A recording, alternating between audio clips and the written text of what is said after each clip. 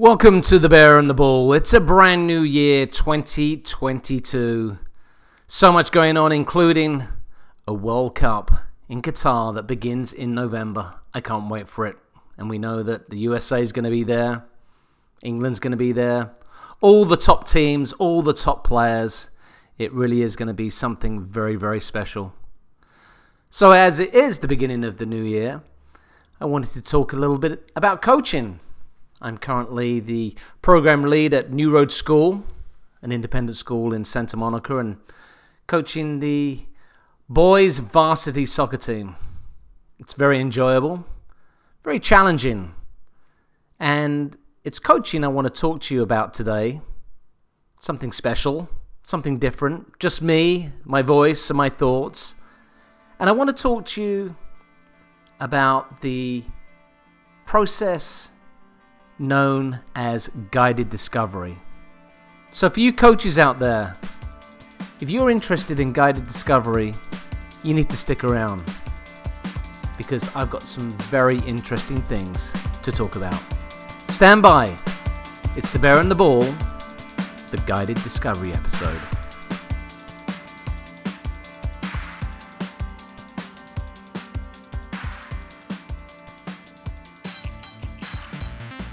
So let's dive into guided discovery, coaching for the 21st century, and talk about what is guided discovery.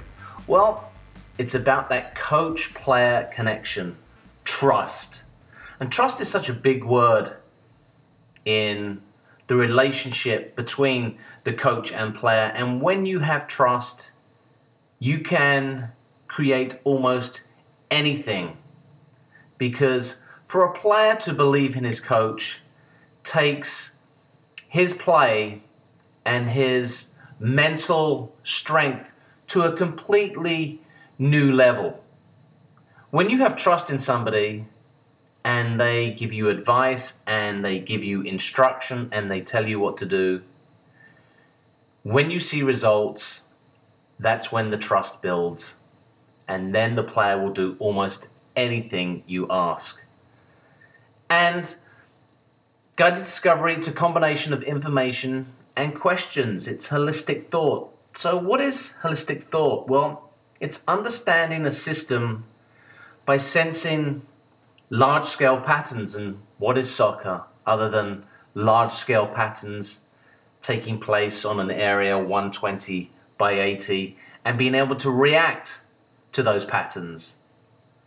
Holistic thought is said to be used for art, music, intuition, and if soccer is not those three things, I don't know what it is, because it really is an artistic musical dance that players go through, reacting, anticipating, developing.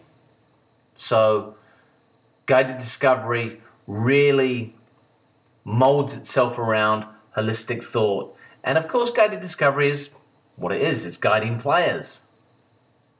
It's showing players how things are done and then letting them get on with it, rather than you as the coach micromanaging every part of the training session or every part of the game. And we've seen it many times with coaches on the sideline, because we want to empower our players. And that's really the key to this guided discovery. Remember, soccer's probably the only sport here in America that's not coach-centric. Once these players step over the white line, you as a coach are pretty much powerless other than to make some substitutions, because there's no timeouts in soccer. Yes, we can make replacements during free kicks, throw-ins, when there's a dead ball, but how often do we get to stop the game and say, hey, this is not how we set up to play? It just doesn't happen. We have half time to make adjustments, but sometimes it's very difficult in those situations as well, when you may be chasing a game where the tactical plan that you worked on in training, you've got to throw it out the window. And as Confucius says, I hear and I forget, I see and I remember, I do and I understand.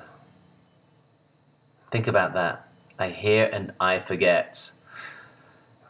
That is something that I can relate to, because how many times have you spoken to players and it looks like the eyes are open, but the information is going through one ear and out the other. However, if you show them some videotape of some of the things they've done well and some of the things they've not done so well, I've definitely seen a better reaction. And then, of course, in training, you take everything together and you can really see sometimes the light bulb going off, the brightness behind the player's eyes. So within this guided discovery, we have to figure out who we are, coaching styles. And as you probably know, there are so many different coaching styles. So let's take a look and see who you are, who you want to be. The authoritarian, he's commanding, he's a dictator. You do exactly as I say. I'm not sure how that relates to kids today. I know in my day, which really wasn't that long ago, but in my day, that was the coach. You did exactly what they said, or you got a clip around the ear, or you got benched, but you certainly didn't question a coach with this kind of demeanor. I mean, they ruled by an iron stick, and maybe someone like that would be Sir Alex Ferguson, but when you think about the success that Ferguson had, there's no way he could have been the authoritarian, a commander, a dictator all the time. There's got to be some middle ground where players feel like they can talk to you. And as one of the slides beforehand said, trust you. It's very difficult to fall in love with this kind of coach unless this is what you're used to. Casual, submissive, the babysitter. None of us want to be this coach. That is for sure. Especially at the younger ages. No one wants to feel like they're babysitting players. There's no joy in that. And if you're too submissive, you let the players run riot. And if you're too casual, players are very, I wouldn't say they're devious or sneaky, but they know when they can get away with things. And if you let certain aspects of your training and your match days slide, players will take advantage of that. Then, of course, there's the cooperative, the democratic, the teacher. And I think this is the style that works in guided discovery. There has to be cooperation. There has to be dialogue between the coach and the player. We talk about democratic. We want input from our players, but ultimately, as the coach, you are the one that makes the final decision. But by having different voices, different thoughts, ideas, concepts brought to you and discussed, perhaps you can find that ground that everybody buys into. Because ultimately, you are the teacher, you are the coach, you are the one that has to fall on the sword at the end of the day.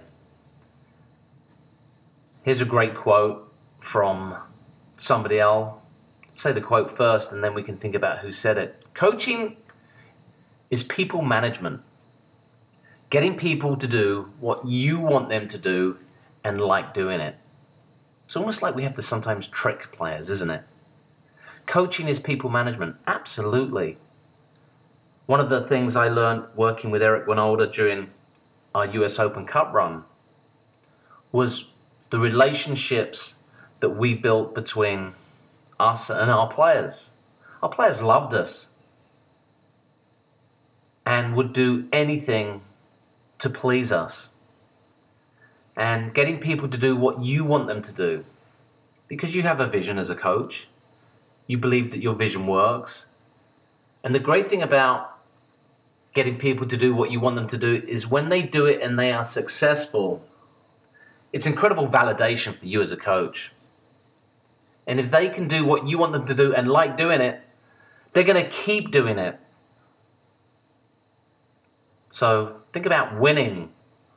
They're going to keep winning. Think about improving. They're going to keep improving. So who said this?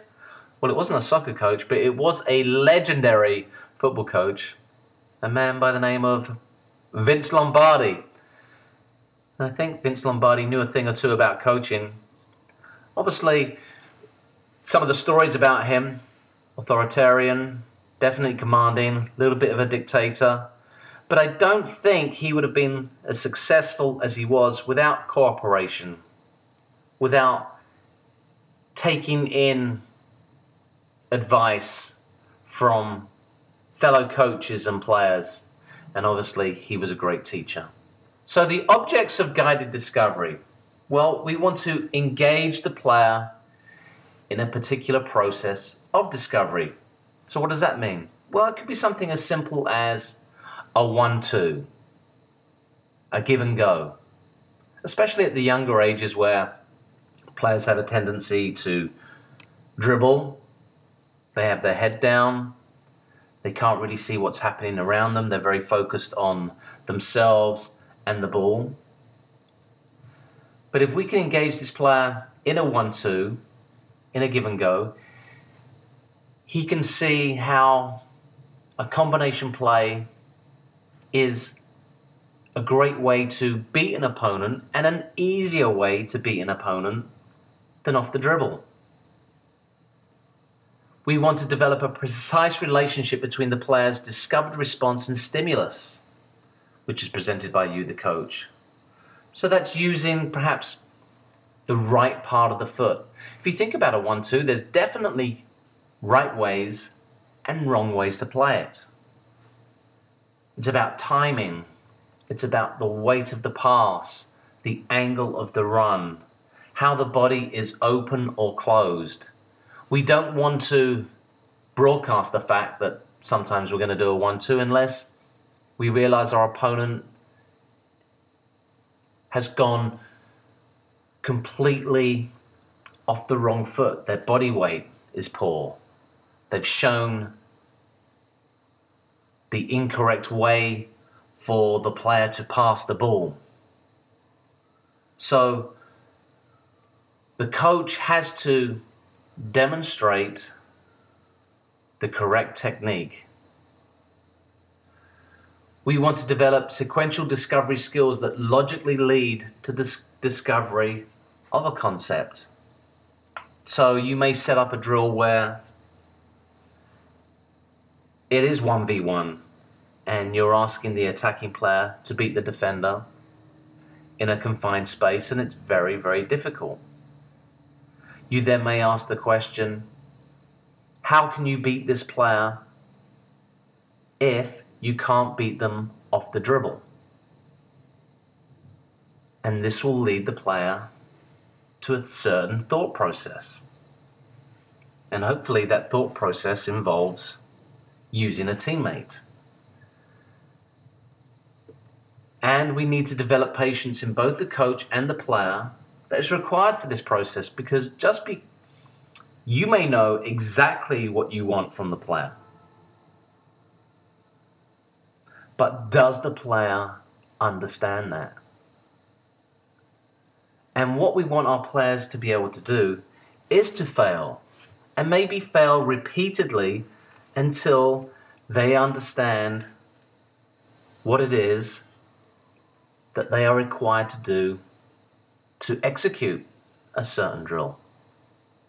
Now, at some point, you as the coach may have to step in there, especially with the younger ones, and explain exactly what a combination is, what a 1-2 is, what an overlap or a takeover. So once you're in that process, it's very important that you manage the time, you don't flog it, you don't beat a dead horse. If they're not getting it, you have to step in. But step in steps. Don't try and fix the entire or show the entire process. Do it in a logical, progressive manner. So meaningful questions, that is one of the main components of guided discovery. Coaches must be skilled in the art of asking meaningful questions. So let's think about this. What is a meaningful question to a 12, 13-year-old young boy, young girl? And I would say something like the following. What do you love about soccer? I mean, you're not going to get a yes or no, that's for sure. What makes you feel alive when you're on the pitch? Who is your favorite player and why? What kind of concerns do you have? Here's one I love. What would you be doing if you weren't playing soccer? And what does the perfect game look like? These are all questions that will elicit an emotion. And I think when we get emotions out of our players, we are definitely on the right track. These questions will give players the opportunity to practice problem solving and will help them to become more capable of solving problems that arise in the games. Because think about this. Many times in the game where players get a little bit down on themselves because they haven't executed. But you could grab their attention back. Hey Stevie, remember that question I asked you? What do you love about soccer? And all of a sudden, instead of being down, he's remembering that conversation. He's remembering why he loves the game. And you've given him that trigger to get back into the game. So the goals of effective questioning. Well, we want to actively involve players in the learning process.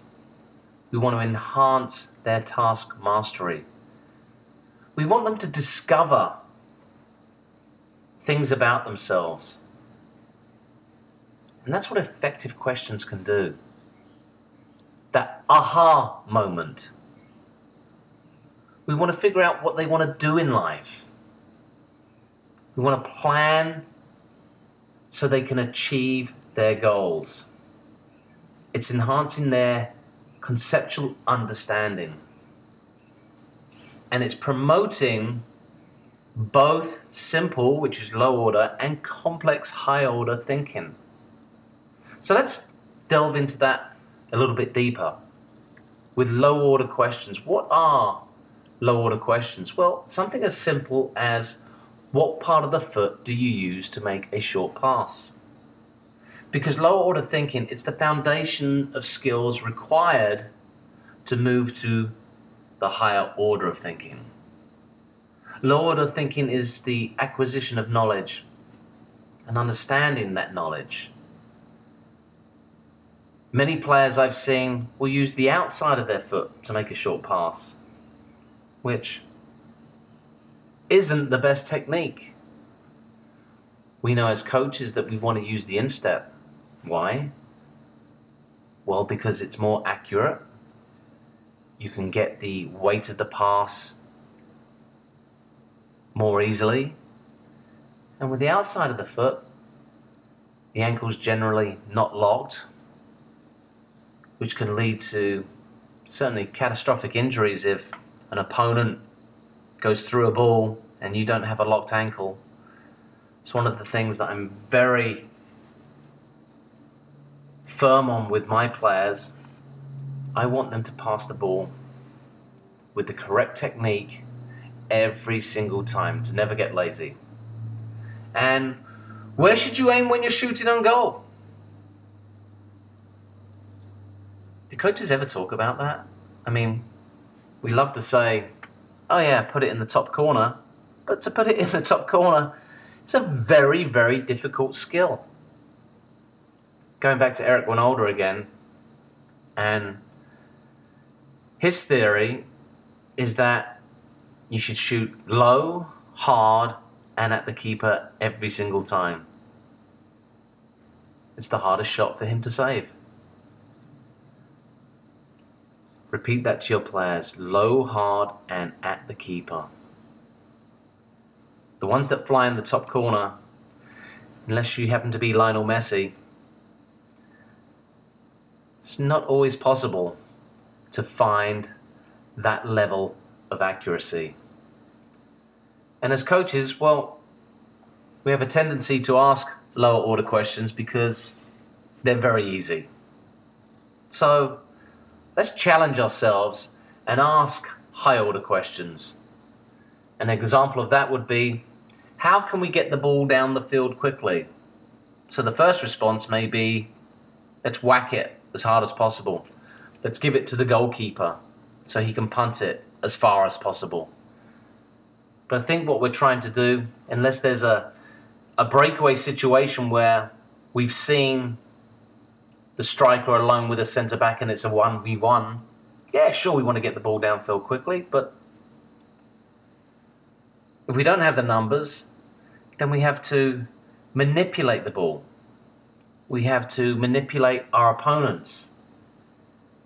And that requires us to be able to analyze situations, to evaluate, and then create the positions where we can move the ball at pace through multiple combinations or quick passing.